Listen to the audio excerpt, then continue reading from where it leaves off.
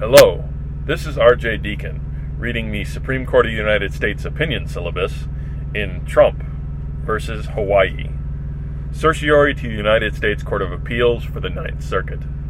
Argued April 25, 2018. Decided June 26, 2018. In September 2017, the President issued Proclamation Number 9645, seeking to improve vetting procedures for foreign nationals traveling to the United States by identifying ongoing deficiencies in the information needed to assess whether nationals of particular countries present a security threat. The proclamation placed entry restrictions on the nationals of 8 foreign states, whose systems for managing and sharing information about their nationals the President deemed inadequate. Foreign states were selected for inclusion based on a review undertaken pursuant to one of the President's earlier executive orders. As part of that review, the Department of Homeland Security, DHS, in consultation with the State Department and intelligence agencies, developed an information and risk assessment baseline. DHS then collected and evaluated data for all foreign governments, identifying those having deficient information sharing practices and presenting national security concerns, as well as other countries at risk of failing to meet the baseline. After a 50-day period, during which the State Department made diplomatic efforts to encourage foreign governments to improve their practices, the acting Secretary of Homeland Security concluded that 8 countries, Chad, Iran, Iraq, Libya, North Korea, Syria, Venezuela, and Yemen, remained deficient. She recommended entry restrictions for certain nationals from all of those countries but Iraq, which had a close cooperative relationship with the U.S.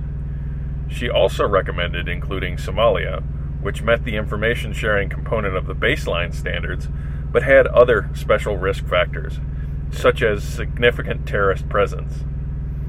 After consulting with multiple cabinet members, the President adopted the recommendations, issued the proclamation invoking his authority under 8 U.S.C. 1182F and 1185A. He determined that certain restrictions were necessary to prevent the entry of those foreign nationals about whom the United States government lacks sufficient information, and elicit improved identity management and information sharing protocols and practices from foreign governments. The proclamation imposes a range of entry restrictions that vary based on the distinct circumstances in each of the 8 countries. It exempts lawful permanent residents and provides case-by-case waivers under certain circumstances. It also directs DHS to assess on a continuing basis whether the restrictions should be modified or continued, and to report to the President every 180 days. At the completion of the first review period, the President determined that Chad had sufficiently improved its practices, and he accordingly lifted the restrictions on its nationals. Plaintiffs, the state of Hawaii, 3 individuals with foreign relatives affected by the entry suspension, and the Muslim Association of Hawaii, argue that the proclamation violates the Immigration and Nationality Act, INA, and the Establishment Clause. The district court granted a nationwide preliminary injunction, barring enforcement of the restrictions. The Ninth Circuit affirmed, concluding that the proclamation contravened two provisions of the INA, 1182F, which authorizes the President to suspend the entry of all aliens or any class of aliens whenever he finds that their entry would be detrimental to the interests of the United States, and 1152A1A, which provides that no person shall be discriminated against in the issuance of an immigrant visa because of the person's race, sex, nationality, place of birth, or place of residence. The court did not reach the Establishment Clause claim. The Supreme Court held, this court assumes, without deciding the plaintiff's statutory claims are reviewable, notwithstanding consular non-reviewability or any other statutory non-reviewability issue, see Sale versus Haitian Centers Council Incorporated, The President has lawfully exercised the broad discretion granted him under 1182F to suspend the entry of aliens into the United States. By its terms, 1182F excludes deference to the President in every clause. It entrusts to the President the decisions whether and when to suspend entry, whose entry to suspend, for how long, and on what conditions. It thus vests the President with ample power to impose entry restrictions in addition to those elsewhere enumerated in the INA. The proclamation falls well within this comprehensive delegation. The sole prerequisite set forth in 1182F is that the President find that the entry of the covered aliens would be detrimental to the interests of the United States.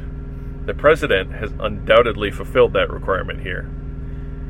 He first ordered DHS and other agencies to conduct a comprehensive evaluation of every single country's compliance with the Information and Risk Assessment baseline. He then issued a proclamation with extensive findings about the deficiencies and their impact. Based on that review, he found that restricting entry of aliens who could not be vetted with adequate information was in the national interest. Even assuming that some form of inquiry into the persuasiveness of the President's findings is appropriate, see Webster versus Doe. Plaintiffs' attacks on the sufficiency of the findings cannot be sustained. The 12-page proclamation is more detailed than any prior order issued under 1182F, and such a searching inquiry is inconsistent with the broad statutory text of the deference traditionally accorded the President in this sphere. The proclamation comports with the remaining textual limits in 1182F. While the word suspended often connotates a temporary deferral, the President is not required to prescribe in advance a fixed end date for the entry restriction. Like its predecessors, the proclamation makes clear that its conditional restrictions will remain in force only so long as necessary to address the identified inadequacies and risks within the covered nations. Finally, the proclamation properly identifies a class of aliens whose entry is suspended, and the word class comfortably encompasses a group of people linked by nationality. Plaintiffs have not identified any conflict between the proclamation and the immigration scheme reflected in the INA that would implicitly bar the President from addressing deficiencies in the nation's vetting system. The existing grounds of inadmissibility and the narrow visa waiver program do not address the failure of certain high-risk countries to provide a minimum baseline of reliable information. Further, neither the legislative history of 1182F nor historical practice justifies departing from the clear text of the statute. Plaintiff's argument that the President's entry suspension violates 1152A1A ignores the basic distinction between the admissibility determinations and visa issuance that runs throughout the INA. Section 1182 defines the universe of aliens who are admissible into the United States and therefore eligible to receive a visa. Once 1182 sets the boundaries of admissibility, 1152A1A prohibits discrimination on the allocation of immigrant visas based on nationality and other traits. Had Congress intended in 1152A1A to constrain the President's power to determine who may enter the country, it could have chosen language directed to that end. Common sense and historical practice confirm that 1152A1A does not limit the President's delegated authority under 1182F. Presidents have repeatedly exercised their authority to suspend entry on the basis of nationality, and, on plaintiff's reading, the President would not be permitted to suspend entry from particular foreign states in response to an epidemic, or even if the United States were on the brink of war. Plaintiffs have not demonstrated a likelihood of success on the merits of their claim that the proclamation violates the Establishment Clause. The individual plaintiffs have Article 3 standing to challenge the exclusion of their relatives under the Establishment Clause. A person's interest in being united with his relatives is sufficiently concrete and particularized to form the basis of an Article 3 injury, in fact. Curie v. Dinn. Plaintiffs allege that the primary purpose of the proclamation was religious animus, and that the president's stated concerns about vetting protocols and national security were but pretext for discriminating against Muslims.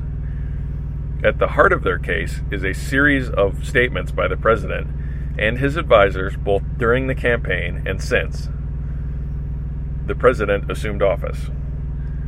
The issue, however, is not whether to denounce the president's statements, but the significance of those statements in reviewing presidential directive, neutral on its face. Addressing a matter within the core of executive responsibility. In doing so, the court must consider not only the statements of a particular president, but also the authority of the presidency itself. The admission and exclusion of foreign nationals is a fundamental sovereign attribute exercised by the government's political departments largely immune from judicial control. Fialo v. Bell. Although foreign nationals seeking admission have no constitutional right to entry, this court has engaged in circumscribed judicial inquiry when the denial of visa allegedly burdens the constitutional rights of a U.S. citizen.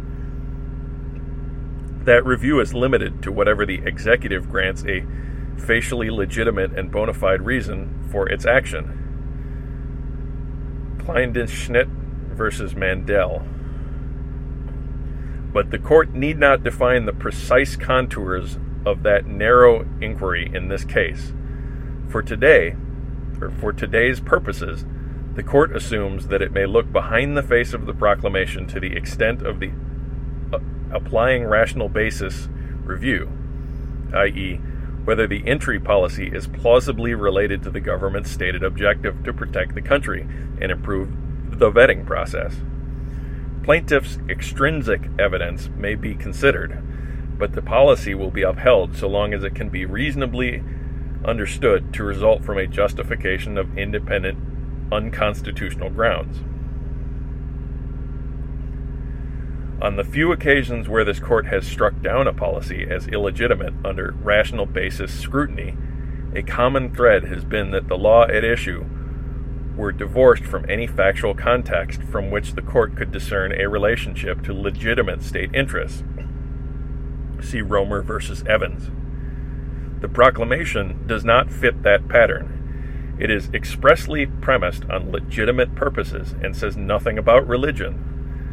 The entry restrictions on Muslim-majority nations are limited to countries that were previously designated by Congress or prior administrations as posing national security risks.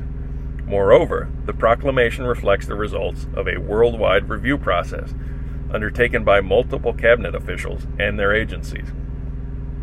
Plaintiffs challenged the entry suspension based on their perception of its effectiveness and wisdom, but the court could not substitute its own assessment for the executive's predictive judgments on such matters.